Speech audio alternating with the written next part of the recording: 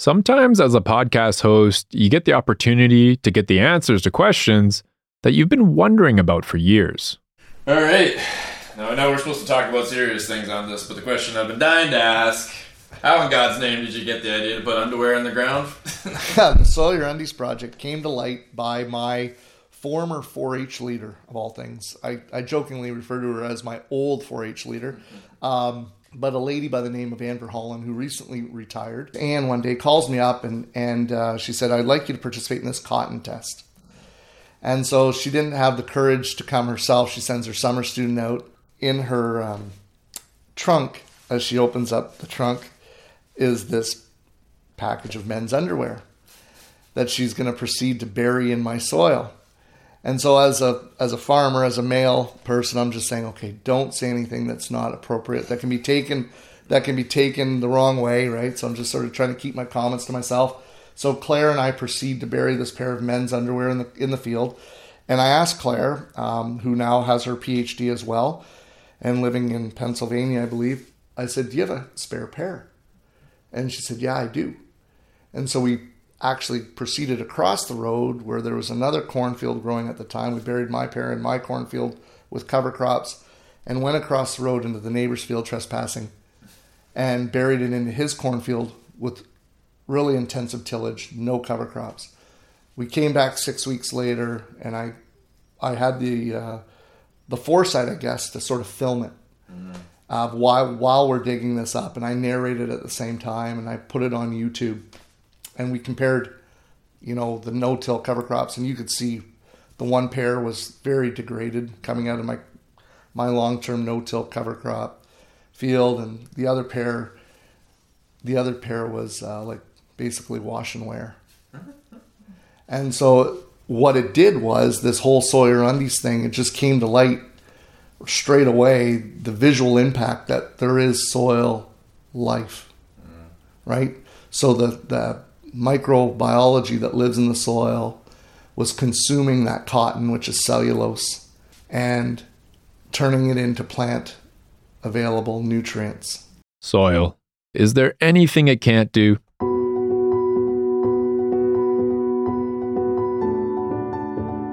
Rural Roots to Climate Solutions, in partnership with Regeneration Canada, presents Stories of Regeneration, a podcast series exploring why we, as a society, need to get behind the farmers and ranchers who are regenerating the land, ecosystems, and local economies through their agricultural practices and principles. Farmers and ranchers who are doing great things through regenerative agriculture.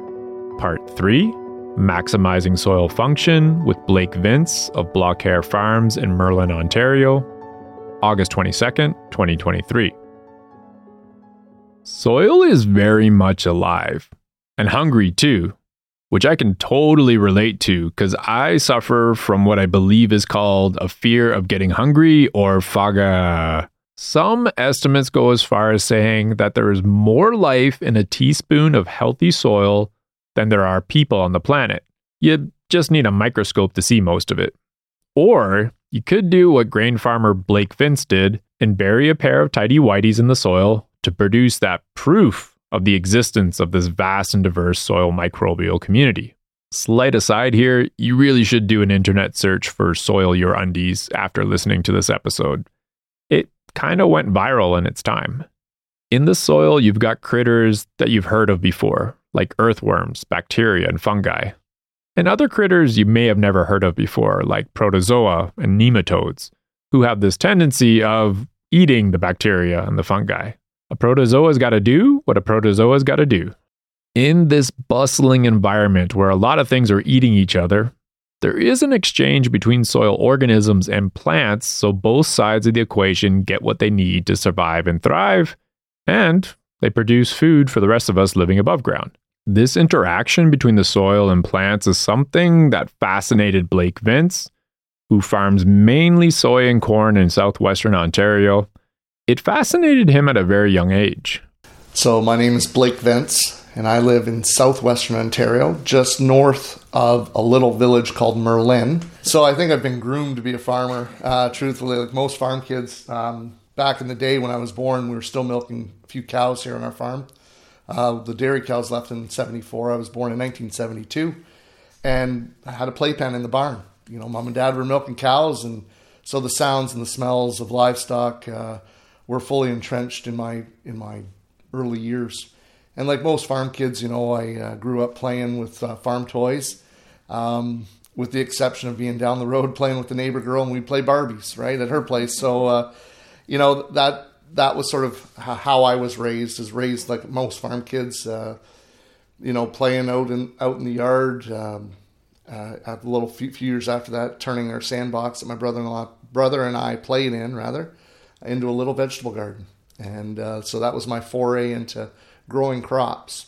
Cool. And so that's a little bit of who I am and what's coursing through my veins. Awesome. Do you get a bumper crop from that sandbox garden? Or? The sandbox garden made farming look pretty simple, right? And it was sort of what sort of propelled me to be enamored by plants and seeds. And I can remember those early days. My mother had this wicker basket in the canning cupboard downstairs in the basement, and in the wicker basket was this glass mason jar full of seeds. And I remember looking at the seeds, the shapes, the colors, and just letting them run through your fingers. And I was always fascinated by those seeds. And then once you place them in the soil and what they became, right, I was just fascinated by that. And I still am to this day, the miracle of growth and watching that crop come to life and then taking it through to finish. Okay. Was there ever a moment in your life you considered not being a farmer? I'm sure in the recent past there's been a few moments, but I'm more wondering, a lot of kids that grow up in small towns like myself, you can't get out of there faster when you turn 18, Yeah. So the only time I really contemplated not being a farmer, truthfully, was, in those early days, watching Sesame Street. And I was watching television. I guess my mother likes to tell the story, and I came running into the kitchen and I said, Mom, I know what I want to be when I'm old. And she says, oh, what's that? I want to be a ditch digger. The rest of that story goes that Blake's mom's shoulders kind of slumped at that point when he said that he wanted to be a ditch digger. And she encouraged her very young son to set his sights a little bit higher. Not that there's anything wrong with being a ditch digger, but you could understand for a kid like Blake, who was just so fascinated with the soil, ditch digging, that would make a lot of sense. Fortunately for Blake's family, that fascination turned into a minor obsession with maximizing soil function, despite all the odds. Blake is also a fifth-generation farmer, probably one of the few ones in the series. I think the only other ones might be Rebecca of Ferme Terre Partagée in New Brunswick and Rachel of Lightfoot and Wolfville in Nova Scotia, who you're going to hear from in the next few episodes. Okay, let's get a better idea of the context Blake is farming in.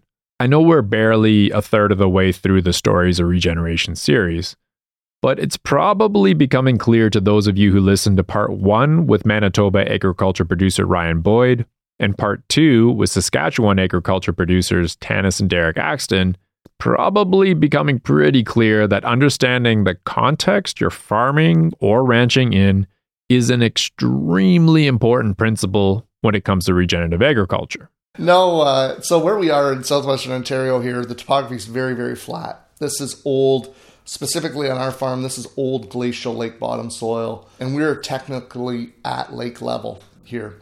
And so our soil type is Brookston clay. So as the clay particles would have flocculated and settled out of that water column, and they would have come to rest on that lake bed floor, essentially, that's why we have such a heavy clay content. And so when I talk about clay soil, so our surface soil is classified as Brookston clay. It's about 2 to 4 inches of topsoil. And then below that, we have a heavier clay layer and what they call the B horizon. And then the C horizon goes down even to be a heavier percentage clay. And that goes to about 80 feet of depth. And then you'll get to your shale rock where a lot of water wells are drilled to that level. So we have a huge reserve of nutrients. It's just trying to figure out how to tap into that that big reservoir of nutrients with roots, obviously. I hate asking producers this question because it's been a bit of a crap growing season, but what have been some of the challenges this year? So our biggest challenge right now to date is we started off very, very hot and dry post-planting, and almost, I would say, close to setting records for how dry we were in June. And now I say that sheepishly because I know there's a lot of guys that have been suffering a really significant drought through the Midwest. And then we had a reversal of fate, and the start of July, the taps started to turn on, and we've gone in the opposite direction where we've been really excessively wet through July and August by comparison. But the bigger story, I think, that is yet to unfold is we're approximately, as we sit here today, towards the tail end of August, we're almost about 2 weeks behind on solar radiation. And that's because of the forest fires from Western Canada and Quebec. And so there were days back in May and in June where it'd be 10 o'clock in the morning and you could look directly at the sun without hurting your eyes. Huh. That's how thick it was. And so as a farmer, you can't anticipate. Nobody's going to anticipate, well, we're going to have a forest fire. But what I'm afraid of now is the F word. And in Canada, that's frost.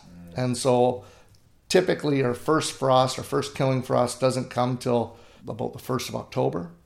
And I hope it comes much later than that this year because we're going to need every bit of daylight to get this crop to finish right now.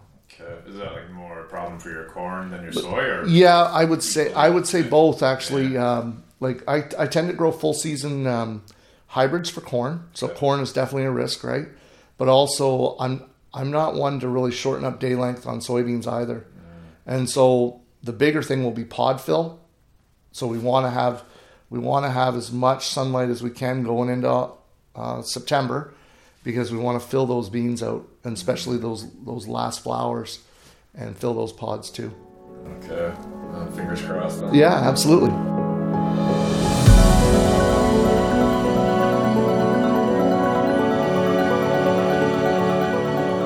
When Blake says his land is very flat, he isn't kidding.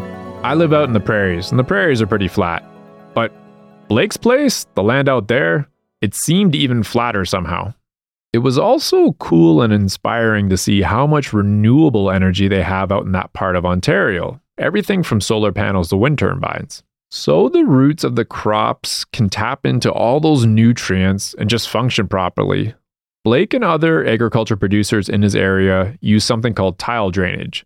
Something I'd heard of before, but hadn't seen in real life until I visited Blake's place. Tile drainage 101. Okay, so tile drainage in our topography here, like I said, being so flat, when the rain falls on the landscape, we have heavy clay soil, like I said, any nuance of a depression, water finds its level and goes to those lower areas of the field, and then it sort of will drown out the crop. So tile drainage, not like the tile that we find on our bathroom floor or kitchen floor, is like a 4-inch diameter pipe. Originally, it was made out of clay. So the clay would have been, dug out, turned into like a slurry, gone through a forming device, and then baked in a kiln. Much like you'd see like terracotta roofs in California or in Mexico. So these clay tiles are 12-inch in length approximately, and they would be laid end for end on a horizontal level. Approximately, in our geography, we're only about 24 inches of cover. Because if we bury them deeper than that, then it just silts off and the water doesn't get into the tile. Okay? Now, other geographies, they can, because of their soil type, can bury them a lot deeper. The tiling process actually started, one of the areas that it started and took a bigger role was in New York State by a man named Johnson. And so here, because, like I said earlier in the conversation, we're at lake level, it is sort of mitigating the impact of the water table. And it allows the water to come off the top, but also that subsurface water drains away as well, so that our roots of our crops that we're growing are not sitting in a saturated pool. So not only does it drain the water, but it provides aeration. So initially, when we had a lot more soil organic matter, when the land was first cleared and it was Carolinian hardwood forest with as much diversity as you'd find in a Brazilian rainforest, and now it's all cropland. So the trees are removed, the stumps are removed, the soil organic matter was through the roof. We didn't have heavy compaction. You just had horse-drawn implements. The tile originally was spaced between 100 feet and 66 feet. in that range. Just, when you look back to old tile drains that are still there in existence, and still some of them, if maintained properly, are still working effectively. Wow. Now today we've gone away from that clay tile and we're installing plastic tile that comes on like a 2,500 foot roll. So there's less physical manpower required, and it works exactly the same, although it's made out of plastic. And so the tile drains the water into the adjacent ditch, ultimately going into the river, and then eventually ending up in the lake. Okay. That's tile drainage 101. Would you look at that? Blake did get into the ditch digging business in a way. And by the way, based on what I saw when I was at Blake's place, the biodiversity in those ditches is just exploding. It was pretty cool to see, and quite the contrast to, see these very thick, lush, and diverse vegetation just slicing through fields of corn and soy.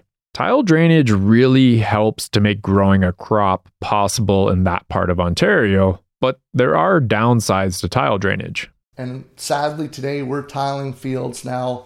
There's fields in our area that are tiled at the old timers would refer to it as one rod tiling, which is 16 and a half feet apart from each other. Okay. And so that's about maximizing on water drainage as well as aeration.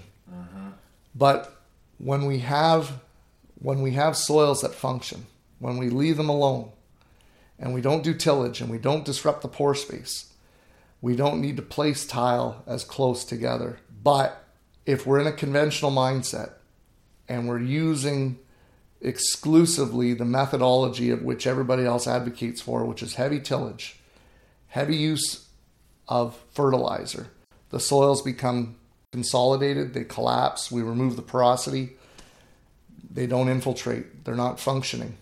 So tile becomes, for those people, even more critical. And we're losing soil organic matter, right? That's the more critical part. Nutrients washing away like that isn't great for your soils, since we need to feed that hungry, microscopic biological community in the soil that I mentioned a bit earlier. Blake isn't too far away from Lake Erie, and poor Lake Erie is in this constant battle with blue-green algae blooms. Overloading the lake with nutrients is one of the main causes of those blooms.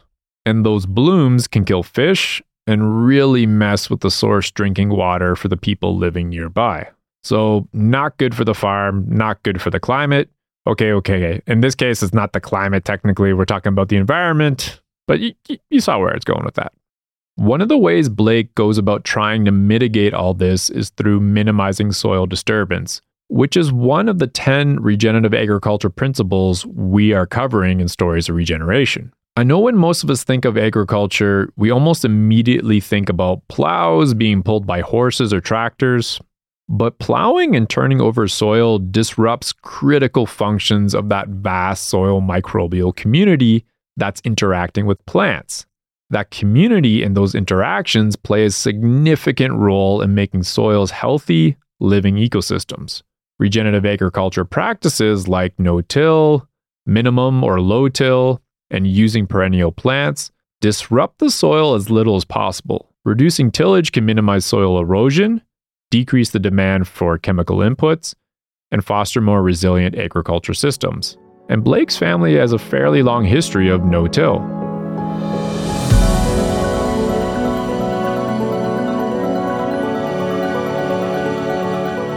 So no-till is we tied in from the previous sort of comment. No-till is the use of no tillage. So we're not using the traditional moldboard plow that Grandpa used. That's familiar, that iconic symbol of agriculture, right? So we're reducing the use of what they refer to as primary tillage, and the implement that we use, the planter or the air seeder, is equipped to allow us with no disturbance to just drop the seed in the ground, leaving a minimal slit, just momentarily opening up a small slice of soil, and then immediately closing it behind. The seed is dropped in there, and there's no tillage done whatsoever. The beauty of that is, obviously, with no-till, we have minimal depreciation by comparison. We have less fuel consumed, less tractor hours used, less diesel fuel, right? Less time, less manpower. All of these things add up to multiples. And when it comes down to that almighty target that everybody strives for, and that comes down to yield. And over time, our yields are on par with those in a conventional system. So this old adage, I've heard it time and time again since we started, no till, no yield. Okay. I've heard that one before. Oh yeah, no till, no yield. And in Ontario, we're spoiled. We have predictable rain events. Why no-till has taken off and gone like gangbusters across the prairie is more arid environment. So they work tirelessly to conserve moisture. That's their whole focus of why no-till is the methodology that's used over there. In southwestern Ontario, we have been spoiled. We continue to be spoiled because of our proximity to the Great Lakes and the prevailing wind currents that come across the prairies and then gain momentum. They sweep across, they pick up moisture from Lake Michigan and then Lake Huron, and then they deposit it here in southwestern Ontario. And like, I know when your dad and your uncles made the decision, you're about 10 years old. So they 11. They probably didn't bring you in on the decision. No, but I can tell you the story. So you got to think back. We're here in 1983 when we started no-till on our farm. My dad and my two uncles were farming together. My grandfather, he was long since passed away. He passed away in 1974. And they didn't have a financial backstop. And why that's so critical is they had some soybeans in storage that year. High interest rates, low commodity prices, and the elevator where they had the beans stored was a cooperative, and it went bankrupt. And so the creditor of the co-op decided in his infinite wisdom to seize those soybeans in storage as assets of the co-op. So they had to figure out in straight order, well, how are we going to go to the field with that money that they had there, thinking, okay, that was for fertilizer, that was for chemical, that was for fuel, that was for any other miscellaneous expenditures, right? And so right away they looked at each other, I think. They probably took a great big collective sigh and dug deep and said, okay, well, we can sell this piece of machinery. We can sell this tractor. We can start to reduce this over here, sort of cut costs, right? And so that's their foray into no-till. Wasn't really... and they would never articulate it as such. But as I've sat back and I've dug deeper into the history of why it is that we've done things, it was a life event that sort of coincided, and it sort of forced their hands into saying, we need to do something different, and we need to figure it out straight away. That's that thing they say necessity being the mother of invention. Yeah, right.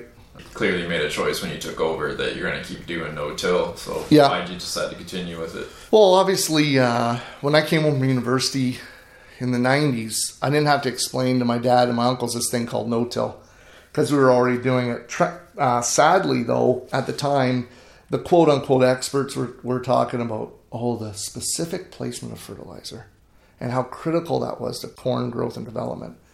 And strip till was all the rage. And I fell off the wagon, and we ended up going down the path of strip tillage until one day, and it was in the early 2000s that we bought this strip till machine, and so we could go down this path of specific fertilizer placement and try and strive for higher yields.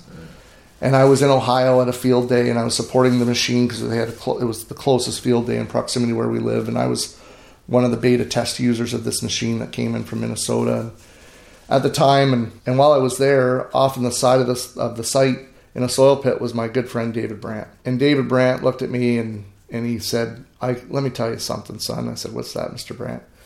I said, I can do way more with roots than you can with that machine right there.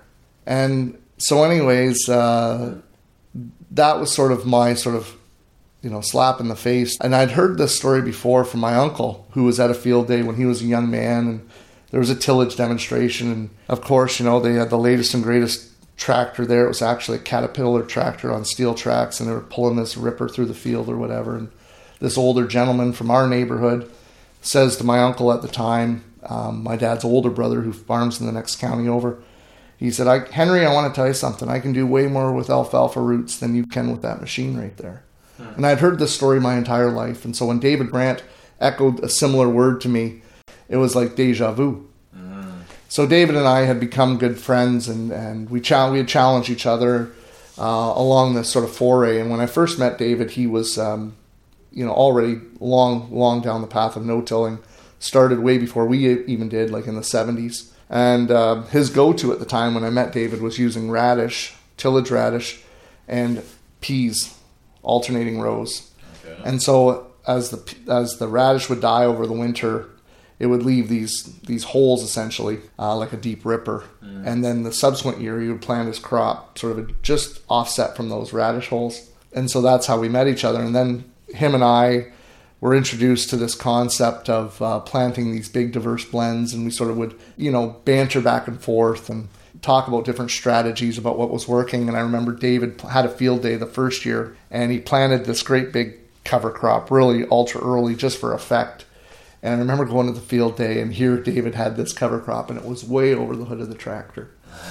And he had a front wheel assist tractor, and it was a big orange Alice Chalmers type tractor, Agco tractor. And I'm looking at that cover crop, and it's well over my head. Like, it's 10 feet plus tall, right? That's awesome. And I'm thinking, if this American, if he can do this down here, this Canadian living 5 hours north, why the hell can't somebody do this up here? And so David and I had become steadfast friends ever since that time we first met on his farm in the soil pit. Or that wasn't really on his farm, it was another off farm at Van Wert, Ohio is the place. And tragically this spring, David died in an automobile accident. But nonetheless, I'll be forever grateful to the man for changing my outlook, right? And what he did for me and how I look at things differently.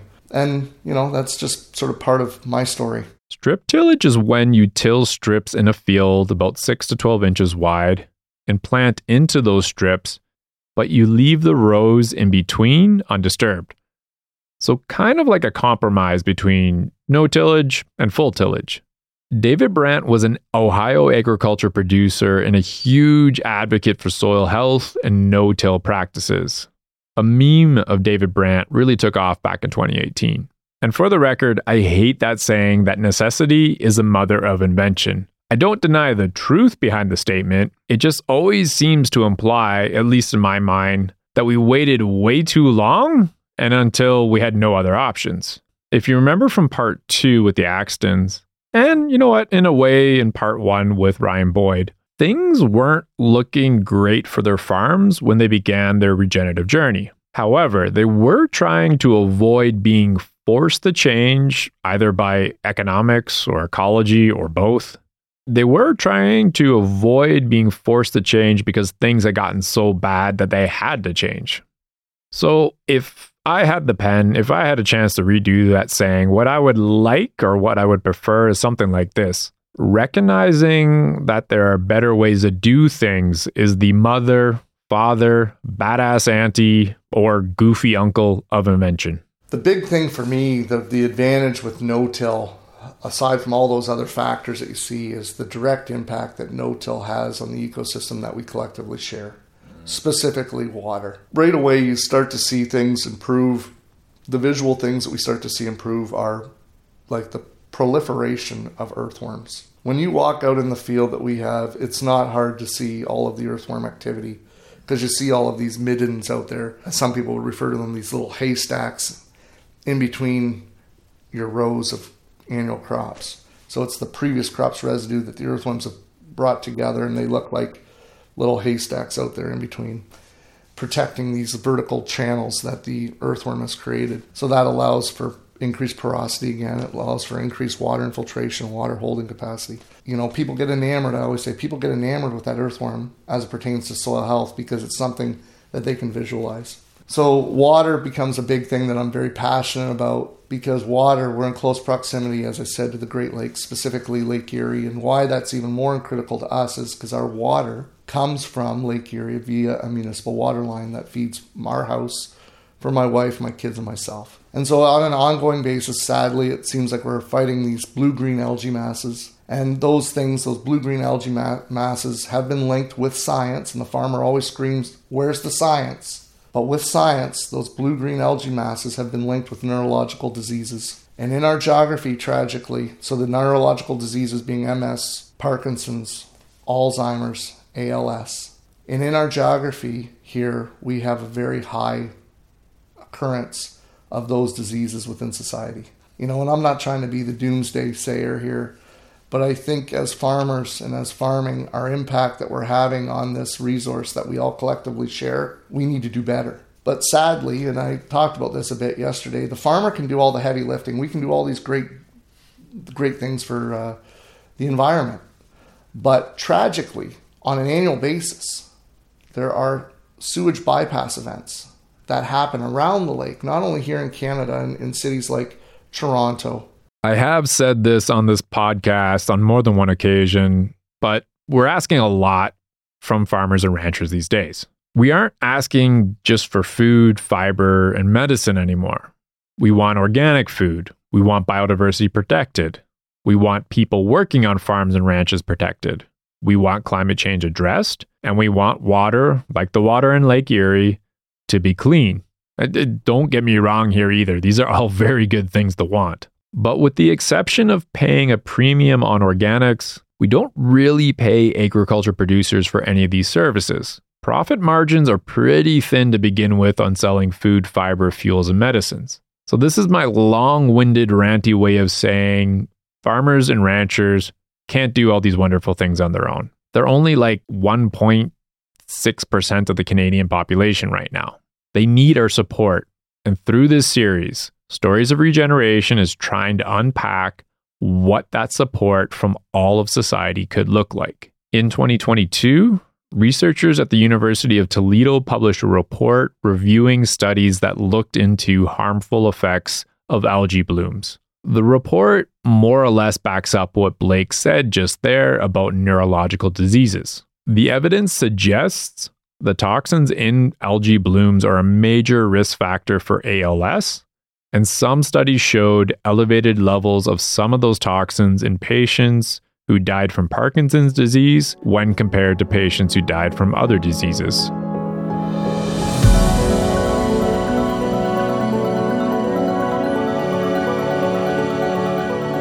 And so I come back full circle. So the farmer can do all this heavy lifting, these things that I do.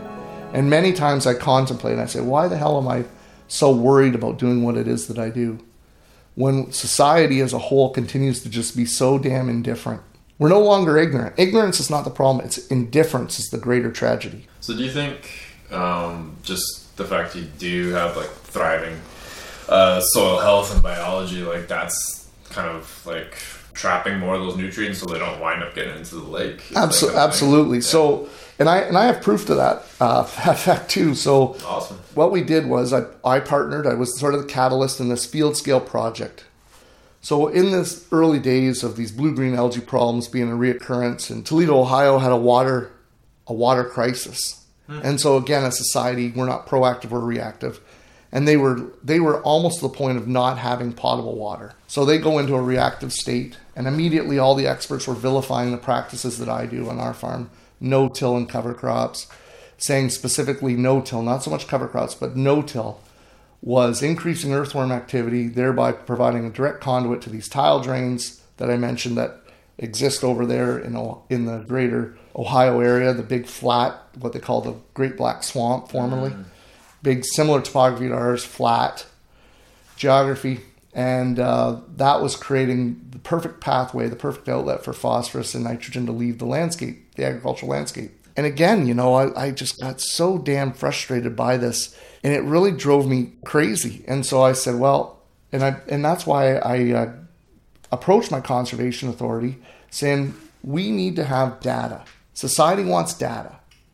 I need proof as well for my own peace of mind to say that my practices, and if my practices are proved to be at fault, I will change. But I am convinced that my methodology, for all the reasons I already stated, of why I utilize no-till, was not contributing negatively to the problem. And so I partnered with the Conservation Authority, and we set this project in motion where we're monitoring what comes out of tile drainage.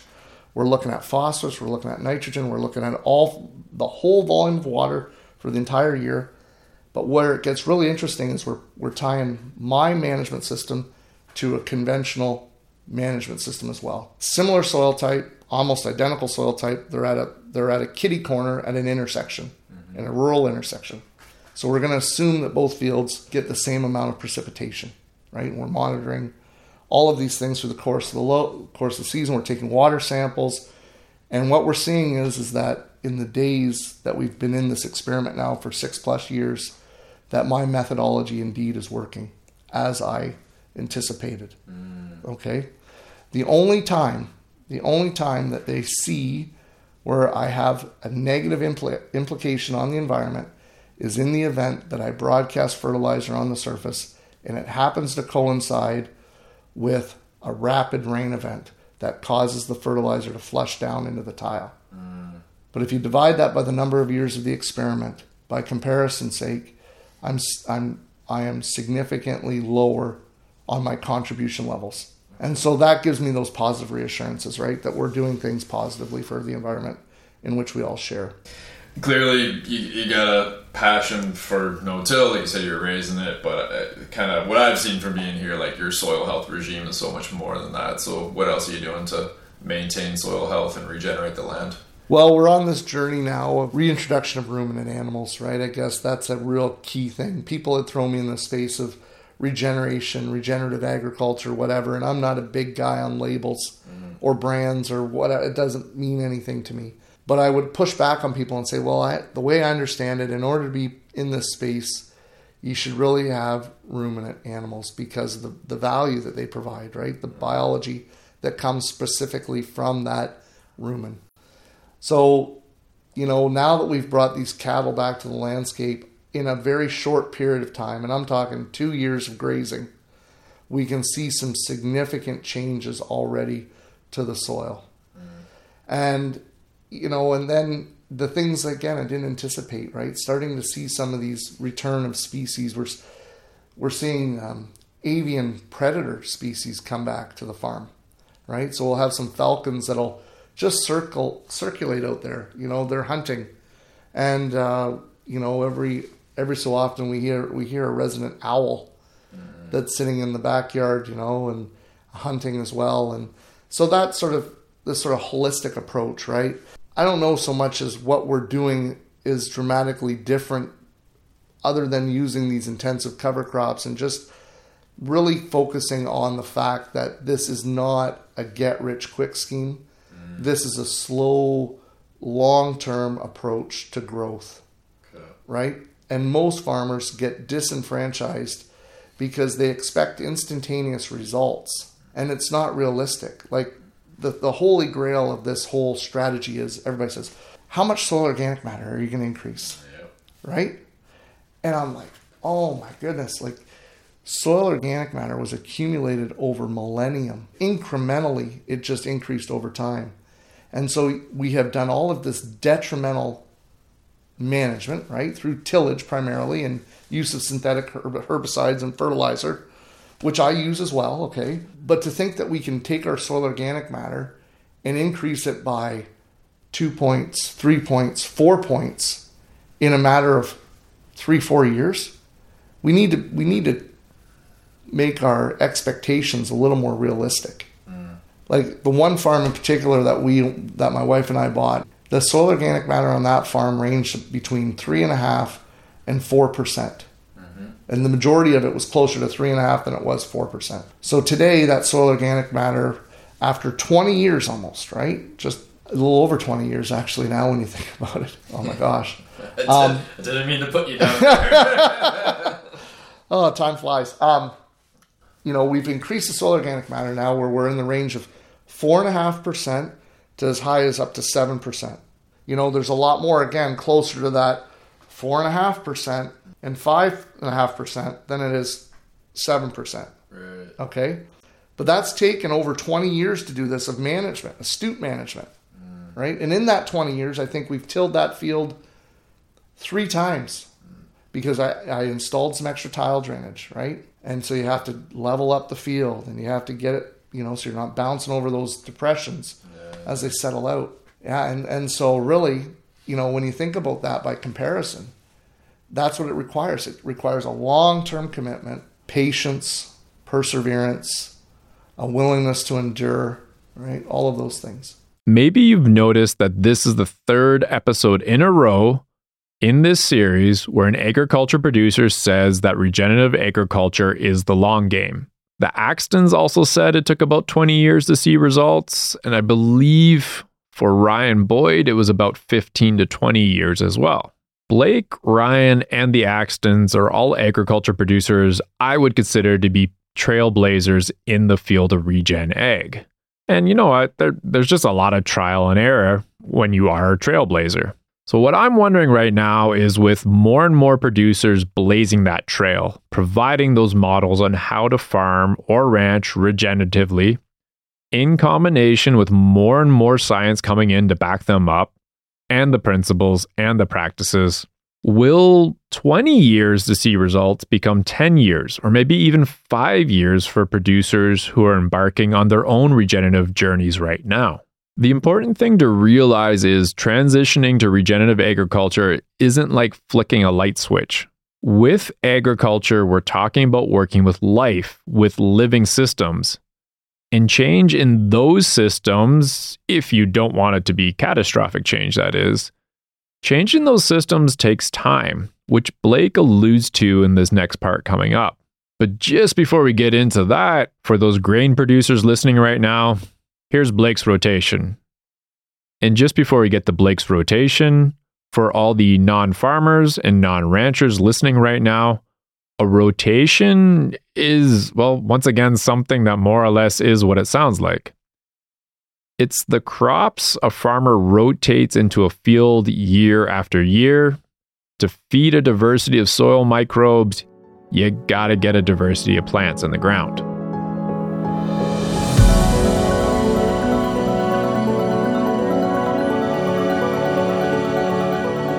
So our primary crops that we grow in our rotation are grain corn, so soybeans and winter wheat.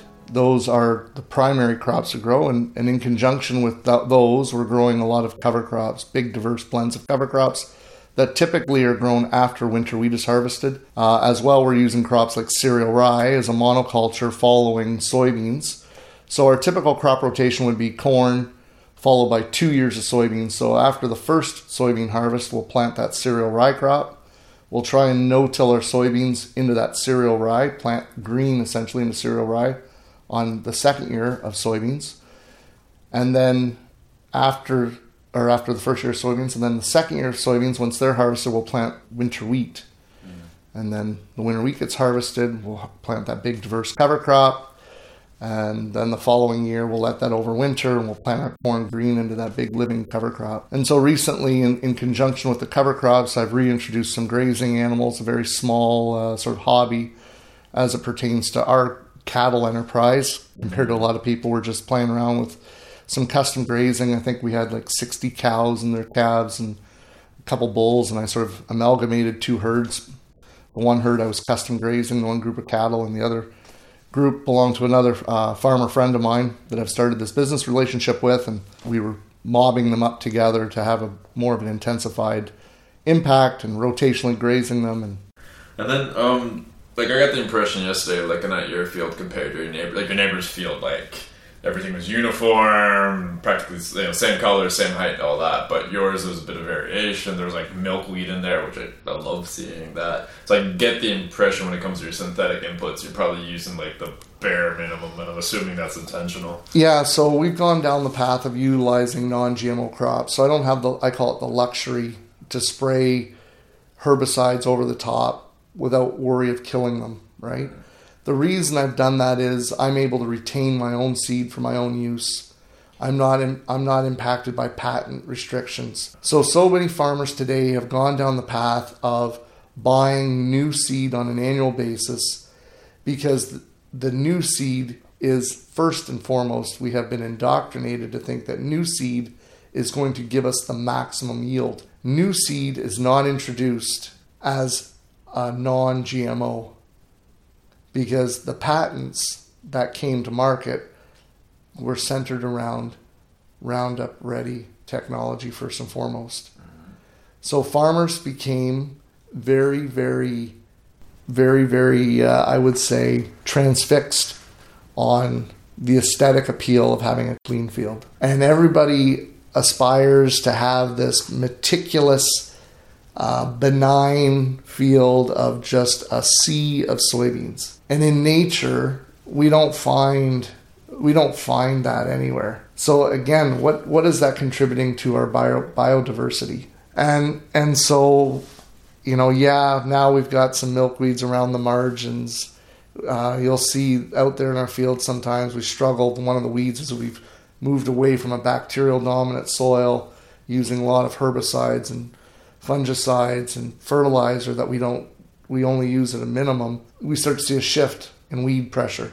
Like Canada thistle is a real struggle. Okay. But more importantly, a lot of these herbicides are designed that the bacteria, actually when you spray the herbicide, then the bacteria invades the plant, and it's the bacteria that takes out the weeds. And so we have, in conjunction to the herbicide, but so now that we've gone away from this bacterial dominant soil to a fungal dominant soil, and you see that with evidence of all kinds of different fruiting bodies, mushrooms on the soil surface at times, the herbicides aren't working the way they're designed to work. So that's why you start to see a little bit of weed escape pressure and things like this. And it's all things that I've come to understand as I've gone down this path, right, of doing more and more reading and research. And I'm not a chemist, right? I'm a farmer. That's my forte. Right, fair. I have this might be too soon to say, so it's okay to say no to this question, but I've noticed since you started using cover crops that the amount of fertilizer required has become less and less. Oh, absolutely. Yeah? No, for sure. Okay. For sure. So years ago in corn production world that we're in, the understanding was in order to grow a bushel of corn, which is 56 pounds in a bushel, you needed 1 physical pound of nitrogen. So a pound of N was a bushel of corn. Okay. And on clay, even though because the nitrogen is held so tightly to the clay colloids, that ratio was pretty accurate. As we've gone down this path of increasing our biologically available nitrogen, either vis-a-vis legumes that we use a lot in our cover crop blend, or just providing other soil organisms to complement the corn that grows there, we're gradually reducing our N. But much like an addict, a drug addict, when you wean that addict off, you can't obviously take them from being a full-fledged addict down to nothing because there's a catastrophic result, okay? You have to gradually wean them. And so much like our soils, they become addicted to these inputs, and we gradually have to start reducing them. So over time, we're reducing those inputs. And last year was a really good year to really see this come to fruition. Nitrogen prices had gone through the roof, and it wasn't raining, and so I just made the decision, look, we're not spending any more money on nitrogen fertilizer. Done. So I only put out I think it was 60% of what I wanted to do. Okay. My yield wasn't as high as some of the neighbors, but at the end of the day, I still made money because I had that cost savings in nitrogen that I didn't spend. And so I've come to the expectation or the realization that if I'm going to be a low input farmer, that I shouldn't expect to have the same yields as those high input farmers. But at the same time, I don't need to have those high yields to still make relatively the same amount of money. And I definitely don't have the same amount of potential risk hanging in the balance. It's actually, Chris Nichols, the soil scientist? Yeah, very well. One of my favorite quotes from her is... I had to cut this part out because I completely butchered that favorite quote from Dr. Chris Nichols, who's an extremely well-known soil microbiologist living out here in Alberta. She's also in that documentary, Kiss the Ground, if you ever check it out. So what Chris said, and this was way back at a field day we co-hosted with the University of Alberta research team at a place called Breton Plots, and this is way back in 2019. What she said was, or what really caught my attention was, the bank doesn't care how much grain you have or how many pounds you put on your animals. However, what the bank does care about is how much money you put into it and how much you take out. Translation, if the costs associated with production, like fertilizer costs, if those eat up most or all of your profits, having the biggest yields isn't really going to count for much, aside from bragging rights. You need to be profitable at the end of the day. You can listen to that snippet from Chris and the rest of her presentation in episode 20, The Brown Revolution, which I think to this day is still one of her most popular podcast episodes. Blake also raises a really good point in that part about gradually weaning the soil off of inputs like nitrogen fertilizer. It can't happen overnight. In order to maximize soil function, you need to first build soil function back up again so it can take over those roles, either directly or indirectly, that those inputs once played. And Blake mentions some of the things he's doing to build that functionality back up, like putting in cover crops. But this all takes time and a bunch of trial and error. In light of the fact the transition to regenerative agriculture can't happen overnight, we need to ask ourselves as a society, what are we going to do to support farmers and ranchers during this transition as they wean our soils off of those inputs that they've depended on for decades? Blake shares a couple of ideas right here. And by the way, regenerative agriculture reducing agriculture producers' reliance or dependence on inputs has always been one of the main value propositions behind regen ag. The other one's around nutrient density, something we'll talk a bit more about towards the end of the series.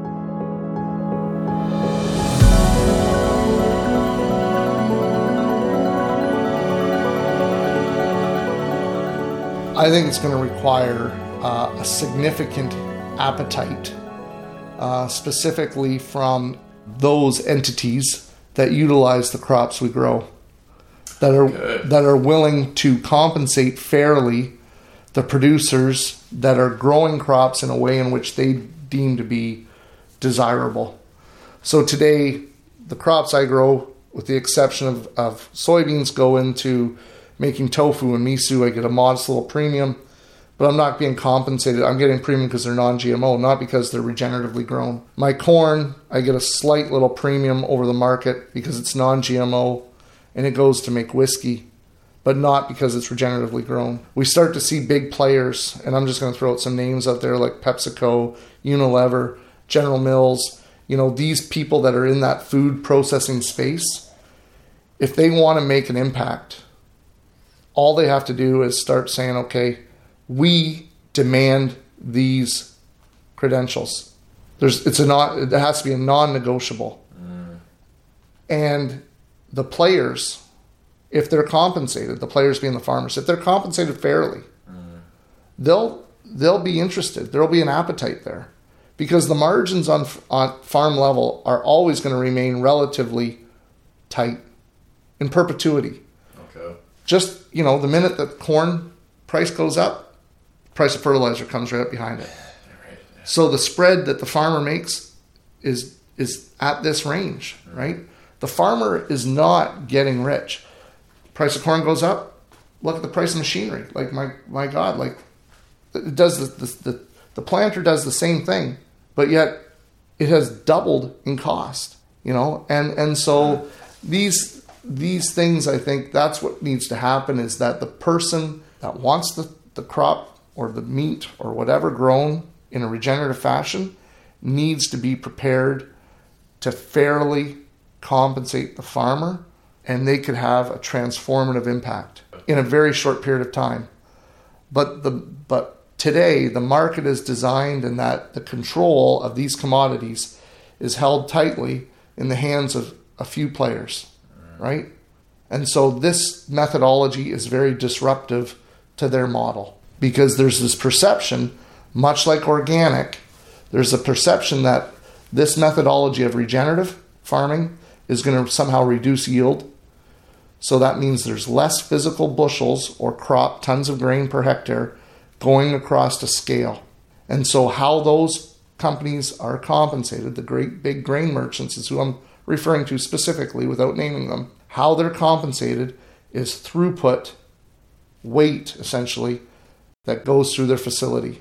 And so if they think that there's going to be less volume that goes through their facility, that makes them nervous. And then it becomes segregation, logistical constraints.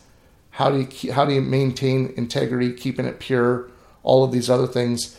Who assumes the liability if it's not met the standards? How do you find an alternative market if you've paid your consumer or your producer X premium over the market? Those are the logistical constraints that need to be taken into full consideration. So there's definitely a financial and economic piece that we need to figure out if we're going to accelerate adoption rates of regenerative agriculture. There are also a couple of social pieces that we need to address as well. And to be honest, I've been doing engagement within the agriculture sector since 2018 when Rural Roots got started. Quite often I find those social pieces are some of the biggest barriers to accelerating adoption rates. The first social barrier is that there's a lot of pressure in an agriculture community to farm or ranch in a certain way. We often joke around on this podcast how nobody wants to be the subject of conversation at the local coffee shop.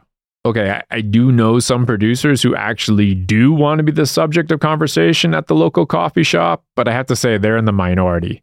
Generally, most people don't want to feel like everybody thinks that they're the village idiot in a small, tight-knit community.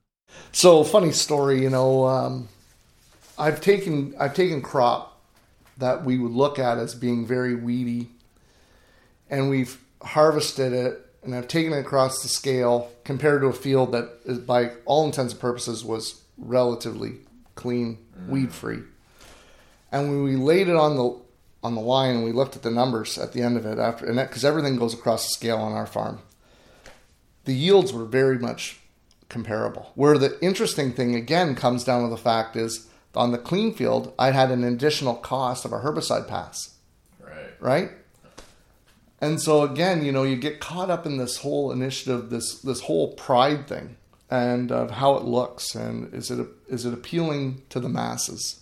And it's not like, and trust me too, I like to harvest a clean field. I like to go in there. It's so much simpler. You can make good progress. You're not being delayed at harvest. All these things, especially if you want to follow it with a subsequent crop like winter wheat. You don't want to wait for the weed stuff to dry down in order to plant the wheat. So fast forward, I got a field that's a bit of a mess. And my uncle, who I mentioned in the conversation, that farms in the next county over, he's getting to be older now. He's about 11 years older than my dad. So I guess he'll be 87 this December. So this is a couple of years ago, and he comes in the yard, and straight away he doesn't say good morning.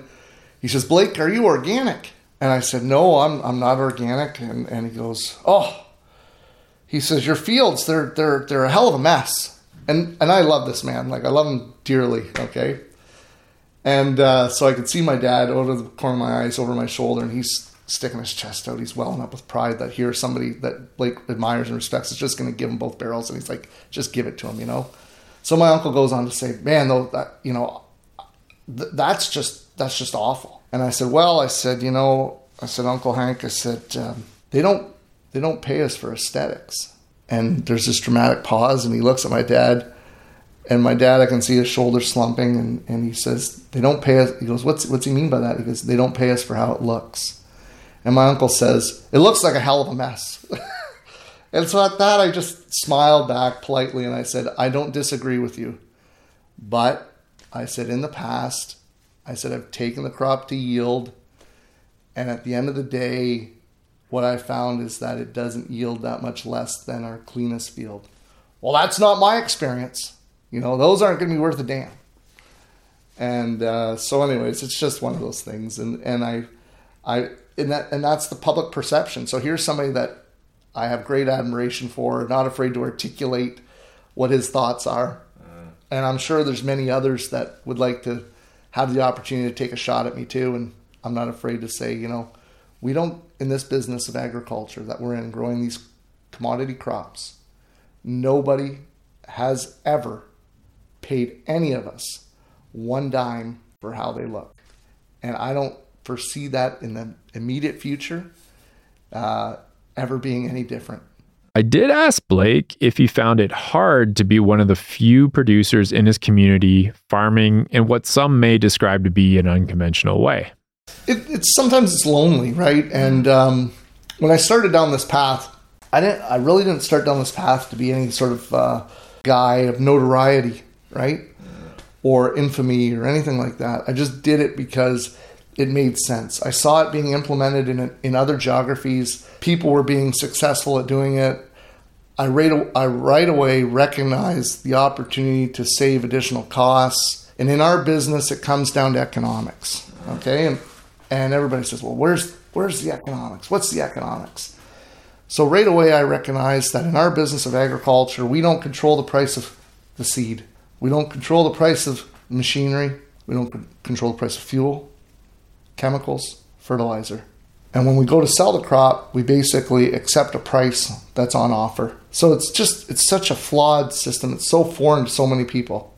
We bear 100% of the risk and we pay the freight both ways. Okay? So I work tirelessly in our business to look for ways in which I can control my costs. Because at the end of the day, that's the only thing I can control in this business, is keeping a lid on expenditures to try and remain financially viable. So if that means I can reduce the dependency on nitrogen fertilizer by growing a leguminous cover crop, right, to fix nitrogen biologically, that makes sense to me. If I can reduce my dependency on tillage by utilizing technology like no-till, that's less depreciation, that's less fuel, that's less time. That allows me to go on the boat if I had a boat. You know, it allows me to go golfing. Okay, that's a better analogy. I like to go golfing with some buddies at times, right? Or go out to dinner with my wife. So that's how I look at the business. Again, I guess it helps that I'm not transfixed on how things look. And I'm not worried about appealing to my neighbors. So having had the opportunity to go further afield has really been to my advantage because, again, it has given me a network of people, like you mentioned Chris Nichols, or I mentioned David Brandt in the conversation, and I can name off numerous people across the U.S., across Canada, some of whom you've got to meet, that I can call up or reach out to today on social media or email or whatever in a moment's notice and get a response, right? So my network is no longer the people that traditionally farmers would see as their neighbors, right? Or perhaps somebody that's selling them something, right? Or the people at church. My network now is around the world. All I've done is just taken what I've observed in other geographies and implemented it here at home on our farm in southwestern Ontario, Canada. Another challenging social piece that needs addressing, or perhaps just accepting, is that regenerative agriculture is a set of principles that are meant to be applied in ways that make sense for the context you're farming or ranching in. Regenerative agriculture is not about following a recipe.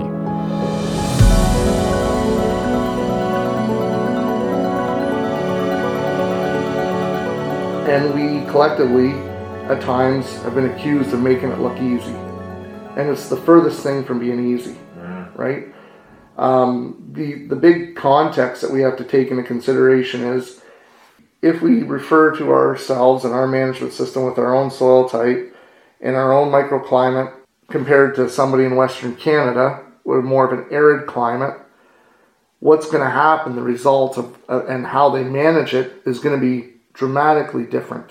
So that's, you got to sort of keep it in context. A guy in Western Canada might be farming on a far greater scale than I am, okay? Again, I'm in an area where we're smaller by comparison, but the land values are a lot higher than in Western Canada. How we look at terminating cover crops, and I look at my friend, for instance, in North Carolina, Russell Hedrick. He likes to plant into these big, robust cover crops. On an annual basis, he receives significantly more rainfall than I do. I like to plant into some big cover crops, which at times in the spring have gotten so big that they have delayed my growth and progress of my corn crop that I planted into. So we need to start paying more attention here because I don't get the same amount of rain, even though I'm surrounded by the Great Lakes. I need to pay closer attention to what is the weatherman saying for predicted heat, precipitation. Maybe I need to terminate those cover crops a little earlier than I like. I prefer to plant them green, but maybe I need to terminate them earlier. These are things that we need to look at. We can't just automatically think that we're going to follow a recipe card. And many of us in agriculture get transfixed on the recipe.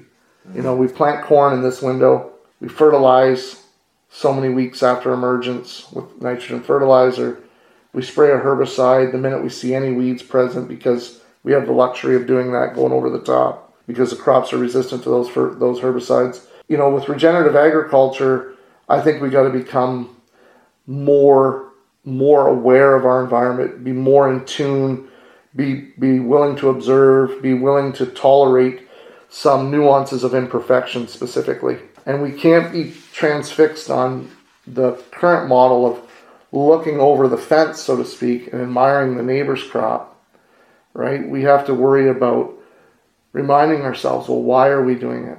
And in this business, don't kid yourself, in this business of agriculture, it is ripe with peer pressure.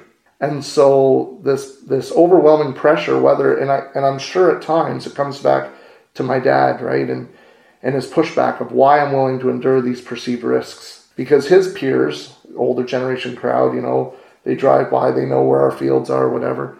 And like my uncle, wow, that's a dirty field. So does my dad hear this peer pressure from his circle of friends? Like, what's Blake doing? Oh, I see he put up a fence. Oh, I see he's grazing cattle.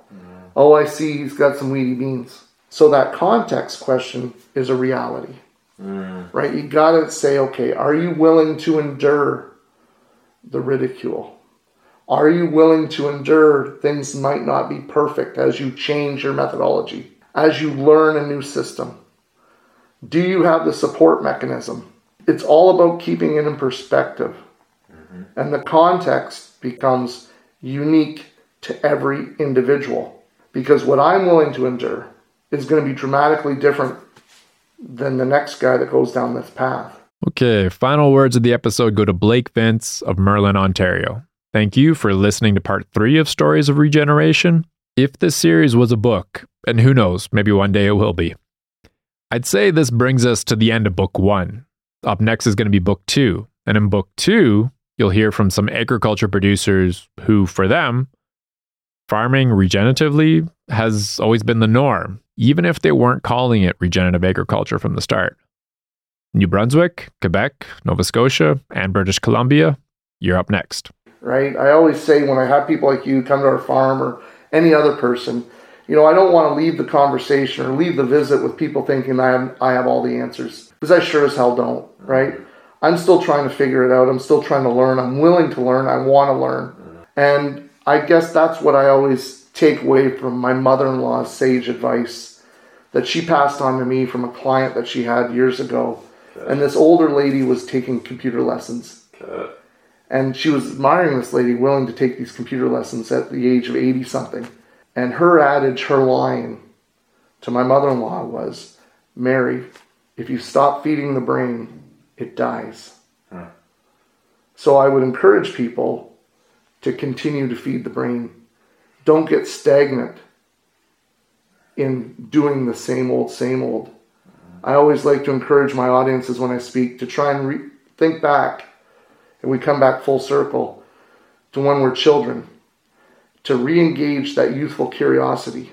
Be willing to learn. Be willing to get outside your comfort zone. Be willing to do things that benefit not only yourself financially, but those people that live in closest proximity to you and your community in which you live, breathe, work, and play. Do you find, and this might sound a little ass backwards, but since you started going down this path, the more you learn, you discover the less you know? Oh, totally. Absolutely. No, and that's the beauty in it, right? Yeah. I just learn one thing and then all of a sudden I'm going, well, that's not 100% how I understood it to be. And so you feel like you take one step forward, you make 2 steps back at times. But again, it's that pursuit. And I guess I'm fortunate that I'm not worried about being a perfectionist, because this methodology would at times kill the perfectionist. Totally, yeah. That's what has been a recurring theme in this. Almost everybody I've interviewed, they're like, I don't know, man, the more I learn about this stuff, the less I feel like I know about this stuff. Right. That's a really humble opinion, because in my mind, folks like yourself, you are the experts, but experts are human too, right? Absolutely, and I fail, and I have a hard time calling myself an expert, right? I'm fortunate that I've been able to surround myself with some pretty cool people doing some pretty amazing things, and I'm that's what I'm most humbled by. I have more than enough time to help people, and as a people person, that's what sort of gets my endorphins going, right? And gets my synapses firing, and all of these great things. But at the end of the day, really, my primary goal is to be in business, to remain in business, to provide an example for my kids, and make my wife proud.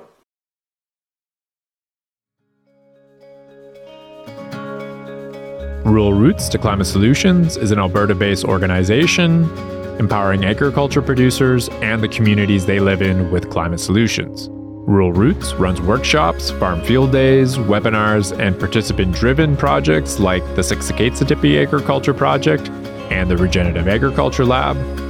We produce a farmer's blog, and of course, we do this podcast. For more information about us and what we do, go to the website, which is www.rr2cs.ca. The rest of the amazing and talented Rural Roots to Climate Solutions team is Shanna Younger, Kristen Mountain, Shelley Seed, Lance Tailfeathers, Susan Solway, and Aidan Grind. The podcast is funded by a variety of Alberta-based funders and funders based in other parts of Canada. The Stories of Regeneration Project, which is much more than a podcast series. So the Stories of Regeneration Project is primarily funded by Agriculture and Agri-Foods Canada. The project is led by Regeneration Canada, a fantastic not-for-profit organization that advocates for soil health to mitigate climate change and guarantee a healthy food system. It's an organization Rural Roots is proud to partner with. For additional information, videos, blog posts, and digital materials about the agriculture producers featured in this series, visit regenerationcanada.com. The interview with Blake was recorded on McKee Purchase Treaty lands, and my parts of this episode were recorded on Treaty 7 lands and in the Métis Nation of Alberta Region 3. Happy farming wherever in the world you are, and remember, what's good for the climate is good for the farm.